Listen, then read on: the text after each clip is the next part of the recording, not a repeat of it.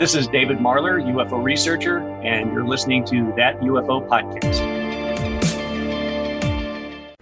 For a while now, you might have heard me tell you the podcast is sponsored by Zencastr, and it still is. I've been working with Zencastr as my audio host for quite some time now. The podcasting industry has also grown at an exponential rate over the past 2 years, and it's expected to grow to more than $150 billion industry by 2030. I've said before, I'm a huge fan of podcasting, and if you're a fan of podcasting or investing, maybe both, Zencastr has now announced its round of crowdfunding. You can invest as little as $100 and join a community of other investors who seek to help Zencastr and independent podcasters succeed.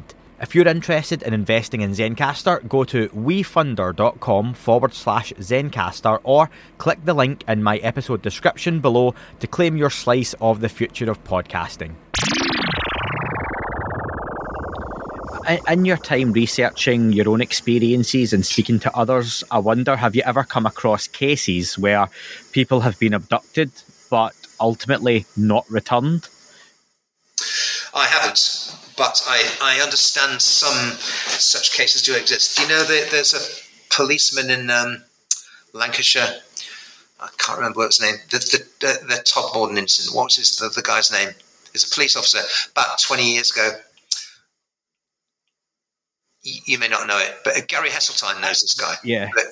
Okay. But he investigated a case as a police officer where somebody was killed and dumped on top of a large rubbish dump, and it was all it's all involved. The police concluded it was some sort of occult ceremony or something, but it have been strongly linked to the abduction phenomenon. But I don't know of any personally, but I believe there are cases in the literature that rare cases, but they happen anyway. They happen nonetheless, yes. I've just been watching recently the David Paulides Missing 411, the UFO connection. Yeah. And obviously that whole series looks at missing persons, but particularly with a focus on the UFO subject, obviously, for the last one, and some very interesting cases within that. I'd love to ask, and this was one actually I wrote just before you came on, Steve, the title of the book, Out of Time.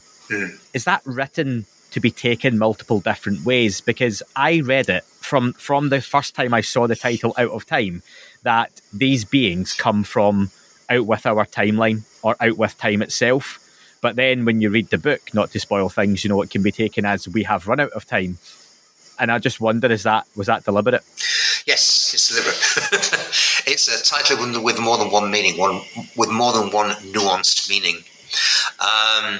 The only other title I seriously considered for the book when I was writing the manuscript was The Unbelieved, which would focus on the attitude to abductees who have these experiences.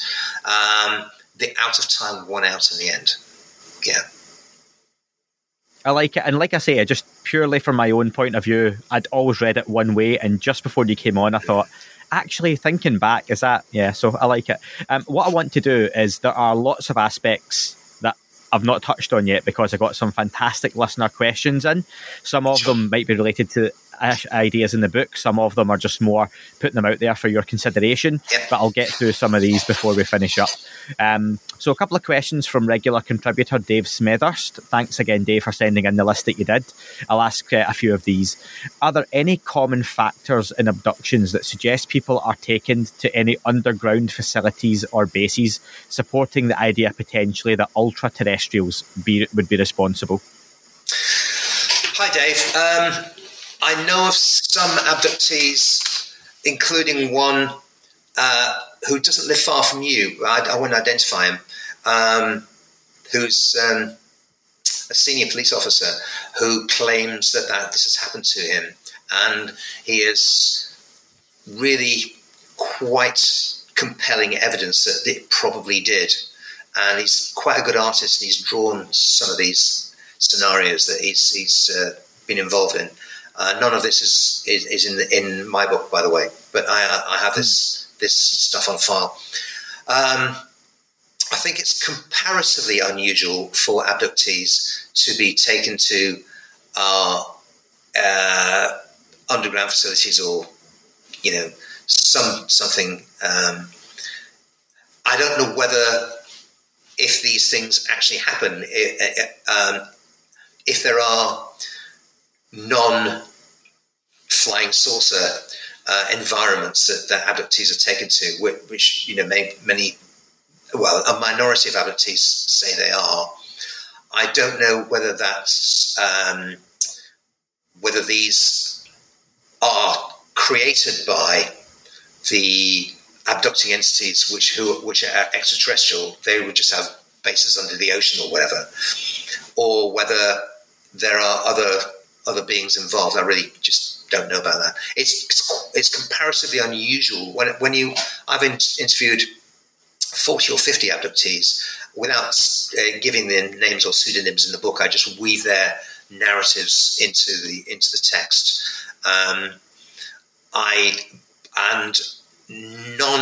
Only this one abductee that I mentioned has ever discussed such a scenario with me. But he claims that not only was he taken to a mine, like a mine shaft, but he met two other abductees there that he's read about and identified through the literature, because these two abductees wrote a book called Connections, co-authors, and he reckoned he met them years before they wrote the book, and he identified them very precisely as to who they are and what they look like. So yes, these things do seem to happen to some people, yes. I wonder, in your own research, if you've come across, and you may know from your own experience that might be more difficult, is there a feeling that you do leave the planet when you're taken? Because we hear different abductees talk about being taken into deep outer space. Some of them say they literally remained in a craft above the field they were taken in. Others, they don't know. And I just wonder, is there a pattern to that, or any incline you've had, Steve? Good question. I don't know, because I've never been able to look out of a window, and they never tell me where we are, in relation to the rest of the universe. We're just in this enclosed space, and they're focusing on my physiology or my brain. That's it. And then we're taken back. So I honestly don't know about that. I mean, I know some abductees claim to have been taken around the moon, and claim to fly above, very, very high in the atmosphere. I myself have no recollection of those kind of details, but some abductees have very clear recollection of them. I know there's a party of researchers and investigators who, while out with Chris Bledsoe, report that they were taken to basically a station on the moon and come back, but they don't really talk about it. So yeah, very interesting. Dave also asks, have you noticed any direct connections to cattle mutilations and the human abduction program? There's an incident in Out of Time, in chapter 1, which I describe when I was 14 in rural southwest Ireland. I was taken to see a cattle mutilation on a farm I was staying at, and as with the abduction in 1972, I could make no sense of this. This cow, I was taken there at 9 o'clock in the morning just after breakfast, and a fully adult cow, which was valued by the farm as a very good milker, because they were rural Irish farmers, they weren't particularly well off, was lying on its back with its legs sticking up in the air like this at a kind of angle, rigid. All four of its legs were rigid, and part of its jawbone had been removed, and one of his ears had been cut off, and one of his eyes had been gouged out. So it was a big red hole. It was like cauterized, and its back end, its whole anal rectal area, and its birth canal were kind of cut out as like a cylinder with very, very, very thorough surgery. There was no blood on the ground anywhere. And the vet had been called, and the vet had proclaimed this cow had died of anthrax. I would imagine that the vet had to give some kind of diagnosis. He had absolutely no idea what he was looking at. And so he told the farmer, it's anthrax. This cow's died of anthrax. Now, you may know that anthrax is not a contagious disease, but the spores are extremely fastidious. And if anthrax is suspected or diagnosed in any animal, human, the region, let alone the locality, is usually evacuated. It's extremely rare and it's extremely serious. So that wasn't done. And I think the vet probably just told the farmer this because he assumed the farmer would have no acquaintance with anthrax, didn't really know what its symptoms were, but knew it was extremely rare, and he had to give some explanation as to how this cow had died, because that was his professional job, to explain how this cow had died. So what was the question about cattle mutilations and abductions? Yeah, do you see any direct communications between those? Well, in my case, I was the abductee, or one of the abductees in the family, and I was taken to see this cattle mutilation, and it was only in the 1990s that I recognised, when I watched the Linda House documentary, Strange Harvest, I looked at these cows in Colorado and in Utah and in Montana and so forth, and said, those animals are exactly what I saw in Ireland in 1970. They were mutilated exactly the same as that. And that's when I began to wonder whether I was I'd seen a very rare, not maybe the first mutilation in Ireland or in the British Isles at that time. I'm not sure how it fits in with what the abductors are doing. If it is them, those entities are responsible for the cattle mutilations.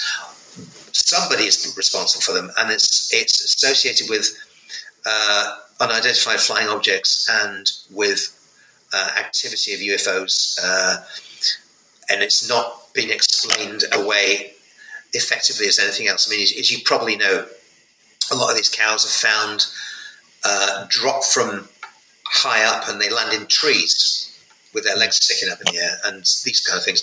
So obviously, it's not the idea of predators or coyotes or something like that is ridiculous. I mean, also Ireland doesn't have any natural predators that can kill and eat cattle. So how it links with the abduction subjects, I actually don't know how it works. But it's one. Yes. I was going to say just one more from Dave, because he's got a few different topics here to discuss. And Dave did send about 15 questions, so I'm just going with the 3 from him. Good, Dave. Do you, Steve, put any credence in the human hybrid breeding program? We hear these stories often about human women being taken to meet their hybrid children. Dave personally feels it's very out there and maybe a bit much, but have you come across this? Yes, it is very out there. Yes, I have come across it. Yes, I have met female abductees that have been through this process. It's a thing. It actually is a real thing. And furthermore, it's a core part of the program. I don't go into this that much in the book because I'll step back a couple of pages. My book is an attempt to introduce the alien abduction phenomenon as a real thing with hard scientific medical evidence, particularly with the bodily scarring and the implants and so forth, to a skeptical or not particularly interested audience that's just a little bit curious about it. Maybe they've come across it on TV documentaries or on the internet, and they just some acquaintance with it, but they think it's all strange and something that's, you know, might be real, might not be, but it's all a bit strange. But I don't go into the hybrid breeding program in my book because I think that would be a bit of a stretch for the intended audience of the book.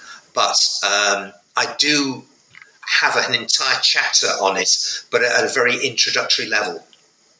And I write what abductees report, multiple abductees from multiple places and multiple times. And there's a consistency of the reports that are very compelling. And that does seem to be a very central feature of the abduction program, that they plan to have a permanent presence here, and the way their presence will be manifest will be from beings that look and sound exactly like us. They're 99.9% human, but there's a little bit in there that is from the aliens.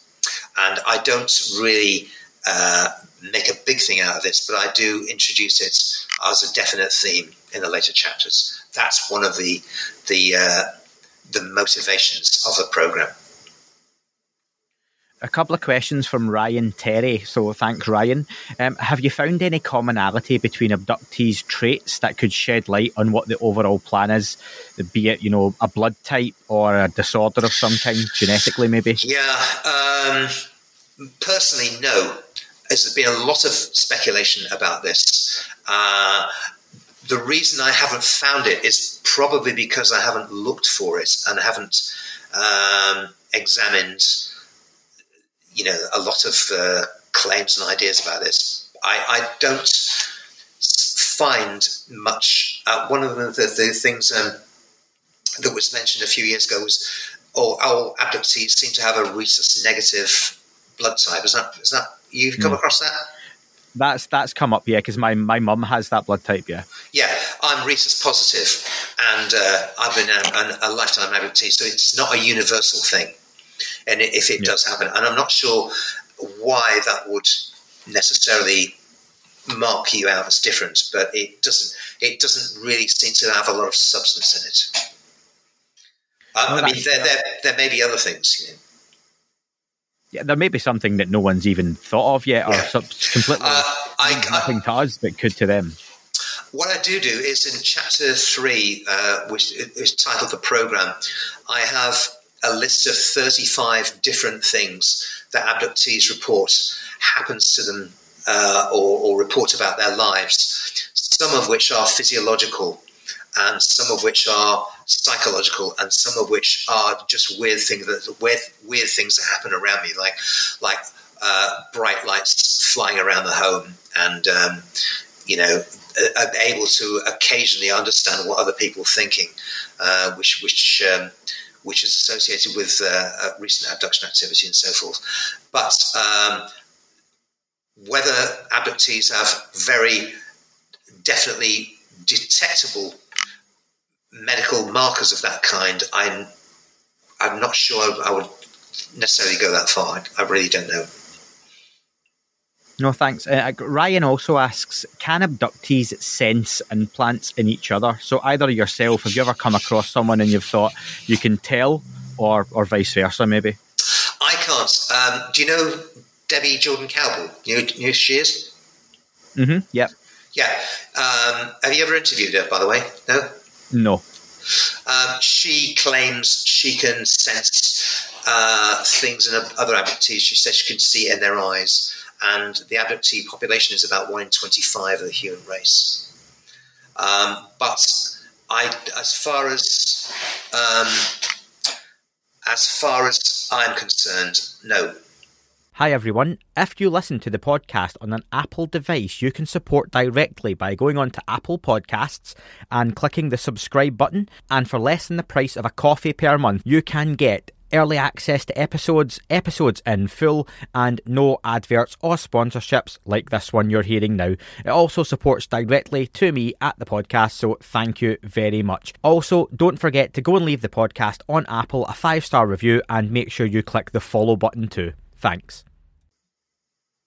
Let me ask on that, Stephen. I've left this off till now. I was going to ask in the body of the interview if it was relevant, but I want to ask now.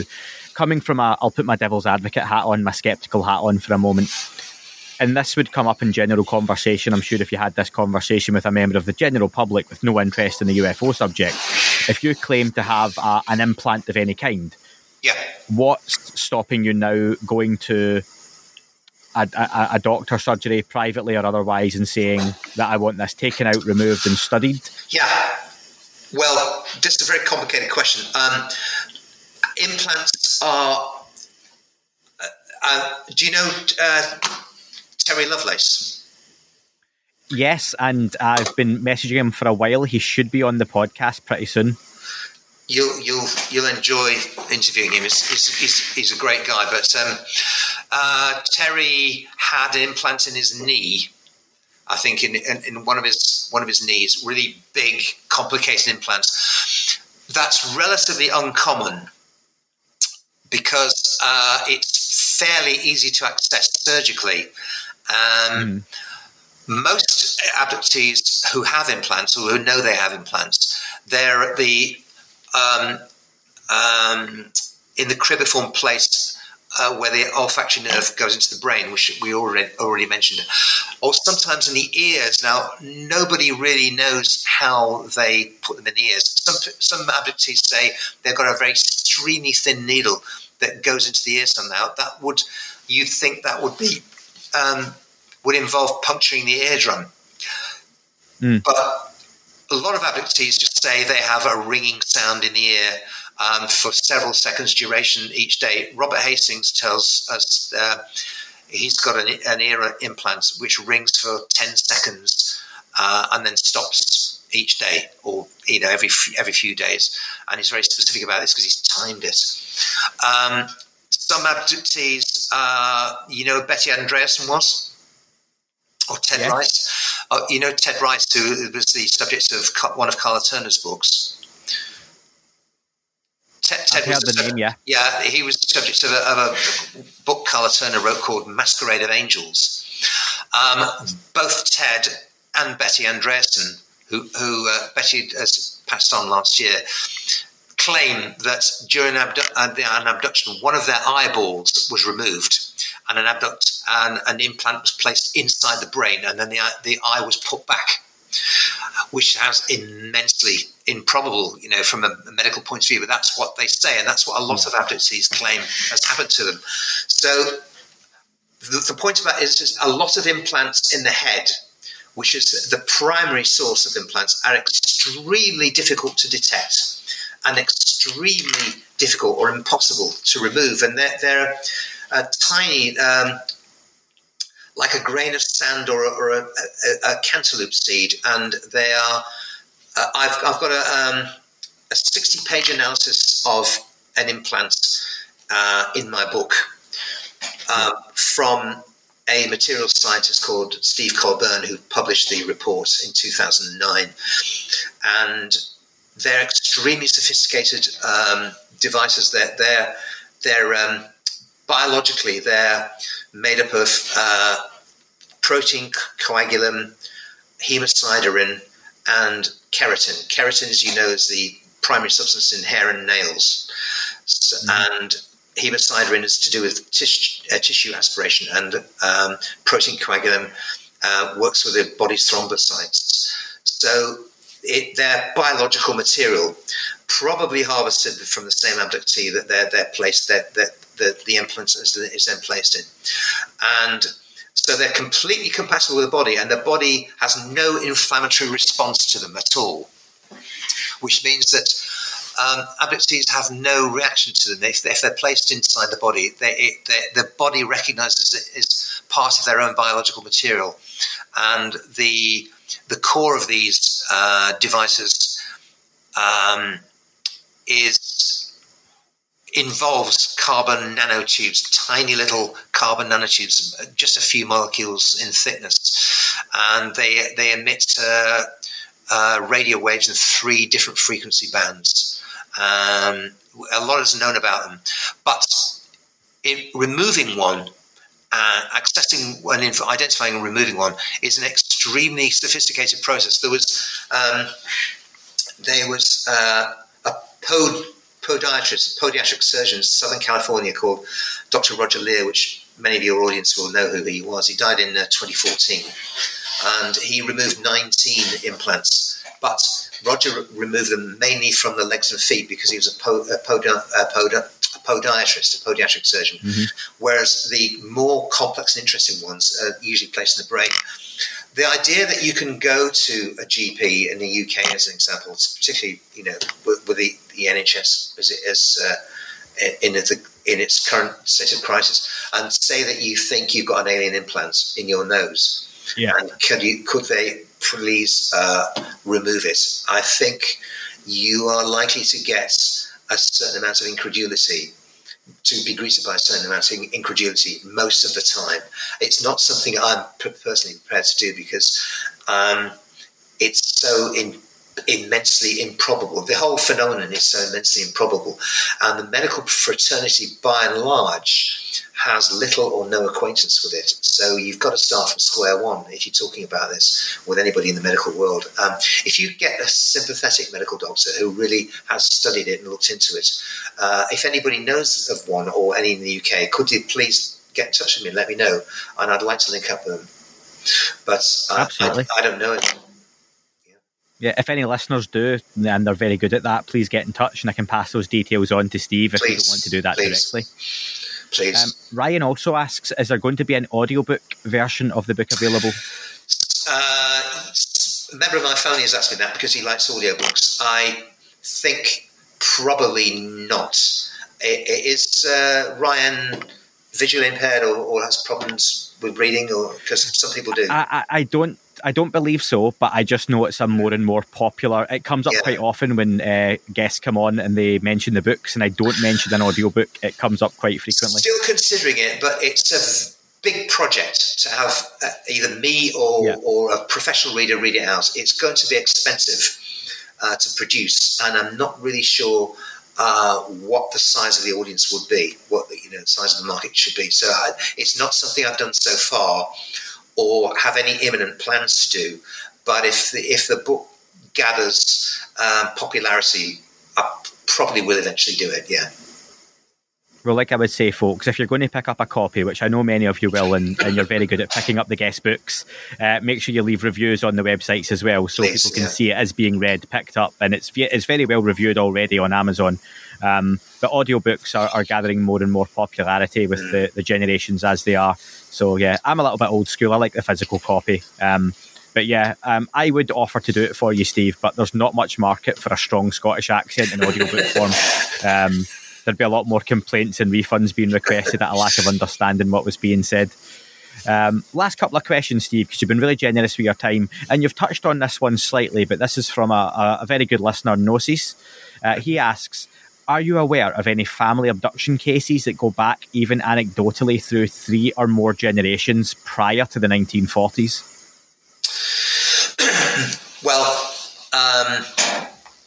short answer is no, but my grandmother was abducted all throughout her life. She was born in 1908 and she died in 1968 at age 60 of a heart problem.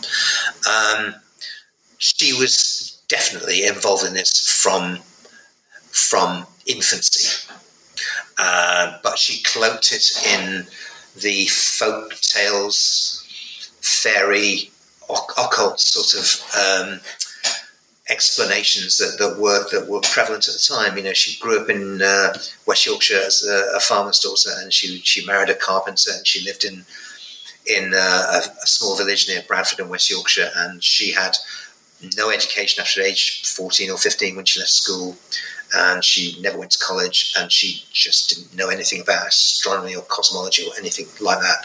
So she had a very limited perception of what might be the causative agency of this thing. And was that something that potentially went back further again with her parents? Was that ever a topic that came up to you?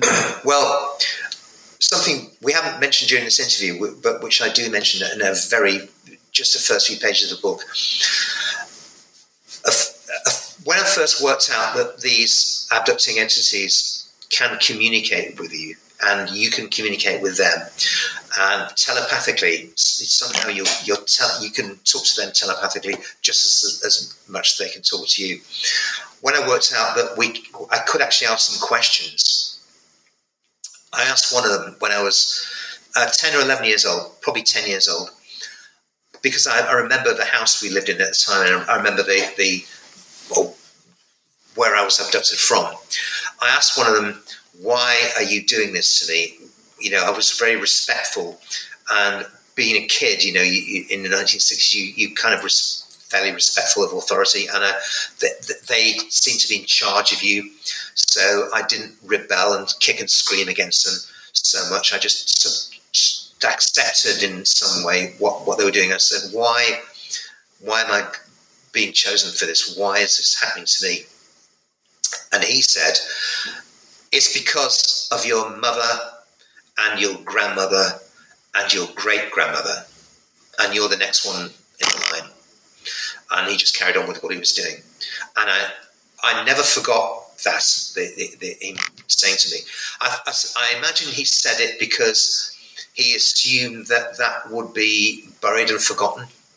But it came back to me as an adult that I remembered him saying that, and I remember the circumstance in which that was told. Now, my great grandmother was born in 1873, and so I think she was probably one of the origin abductees. And if so, in 1890 she would have been 17, which is the start of the reproductive years for a woman. I mean, particularly 100 years ago, when people reach sexual maturity a bit later than they do now for all kinds of reasons. So that's the start of the reproductive life of an adult. And there's something in the book that I write about in the final chapter about a Turkish abductee called Fariye Dursu, who I've known for about 20 years, and she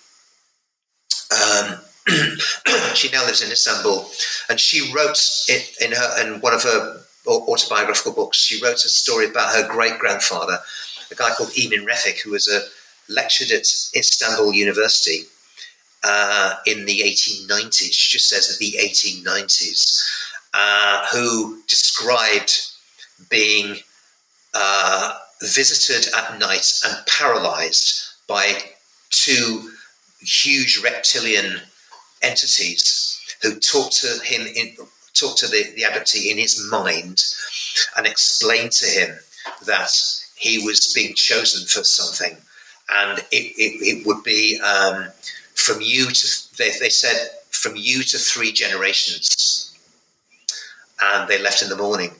Now, I quote a little chunk of this book, this text in my book, and Farah's given me permission to do that because it's absolutely pertinent to the thesis that this thing started in the 1890s, and all the origin abductees were chosen in that decade, and they were chosen as young adults. All the origin abductees were young adults, and from their progeny, the program started. So that's about as far back as it goes. And my great grandmother, who I was told in 1966, I was told that it was to do with her and her daughter and me in line. She was exactly fits the time scale of this thesis, yeah. And I would ask, have you ever heard the idea that if these objects experience, or these entities experience time in a different way to how we do, that for your family, from your great-grandmother, that's been 150 years potentially of experiences, that for them, it's not 150 years, and that could all happen within the space of a few days, because they can literally come in and out the timeline, and your experiences to them happen over minutes or hours? Don't know if that's true. I'm not sure I can buy into that, but it might be the case. You know, there's more things we don't know than things we do know. I think both the abductors themselves and the grey aliens, who is their slaves, basically, they're genetically created servants to carry out the program, or largely carry out the program. I think they have extremely long lifespans, probably more than a human lifespan. Grey aliens probably have a lifespan at least as long as a long-lived human, maybe a century. And the origin, the abductors themselves, the true aliens, we don't know how long they live, but it could be centuries. And they might live through time. They might experience time exactly as we experience it. It's just that they live such a long time. We don't know. Final question, Steve, from David over on YouTube. He asks, thanks to Dr. Gary Nolan coming out recently, we know that there are people, especially military personnel, who are suffering brain damage or physical alterations after coming into contact with UFOs. Is this something that you have come across, either personally or through speaking to other abductees? Brain damage, and not to that degree, no. I mean, people's abductees are psychologically scarred and they're physically scarred in fairly minor ways. But, you know, some of the scarring is quite noticeable and quite disfiguring. But from what Gary Nolan is discussing, I have no personal acquaintance with that, no. Yeah. If you interview Terry Lovelace, you'll find out a lot more about this. Yeah, I think with Gary's work, especially from what we know at the moment, it seems to be when people come into contact with the outside of these craft, in close proximity, as opposed to this doesn't seem to happen when people are taken on board the crafts directly. Yeah. So it's something to do with the propulsion system, or the what technology is deployed to make them move around. There's a number of cases, classic cases in the UFO literature. There's a guy in one of the Midwestern states in the United States decades ago who had marks like a grid all over his chest. And he was really badly burned by coming into contact with the unidentified flying object. Do you know that case? I don't remember the guy's name now. Oh, I've not heard of that one, no. It's either in Michigan or one of those places, you know. He was out hunting and he encountered a flying saucer, and when it took off, it burnt him it really badly. Terry Lovelace and his buddy, who had their 1977 abduction in a Devil's Den National Park in Arkansas, they both had blistering and burns all over their bodies from head to foot after that experience. Yeah, so that is a thing. It really happens. Yeah. Well, listen, Steve, I want to ask you one more question as we wrap up. When the listeners buy a copy of Out of Time, what do you hope they take away from it at the end? What do I hope that they'll take away from it? Yeah.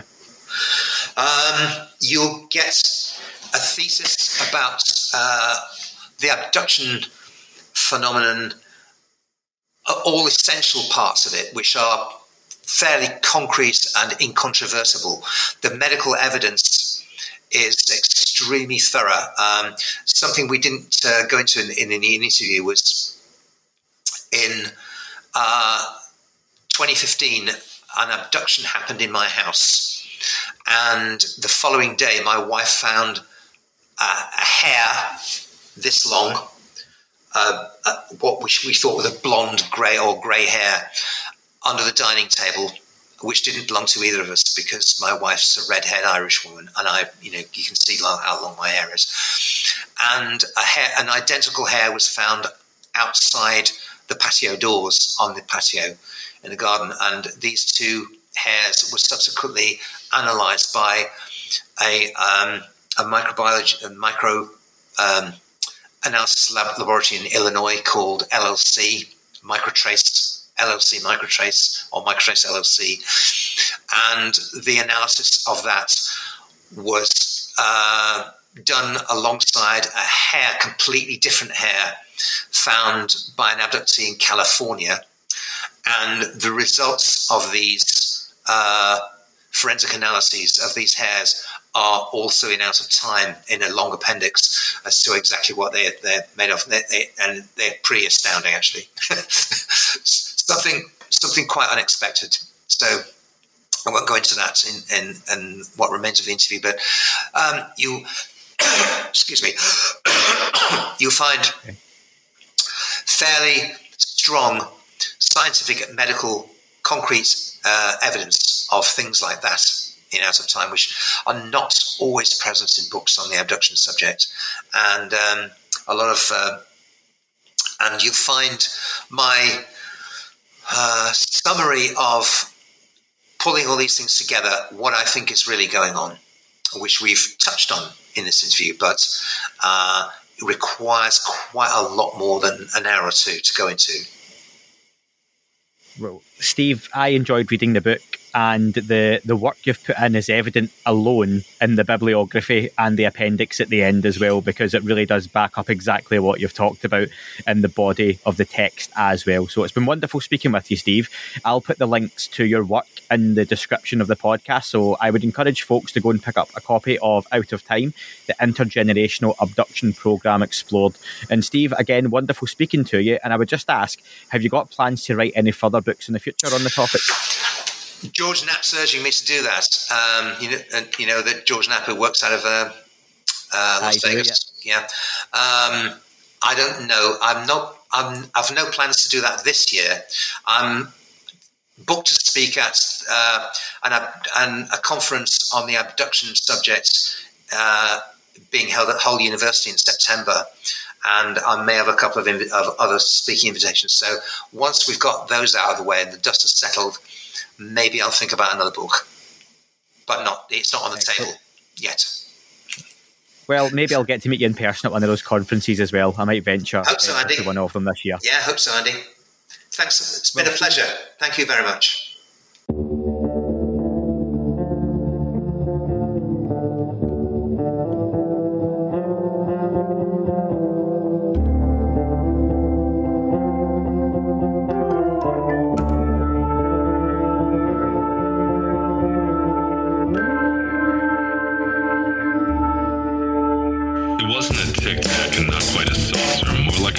Designed by Chaucer, a little Baroque and quite steampunk, like Alice was playing bass for the Parliament of Folk.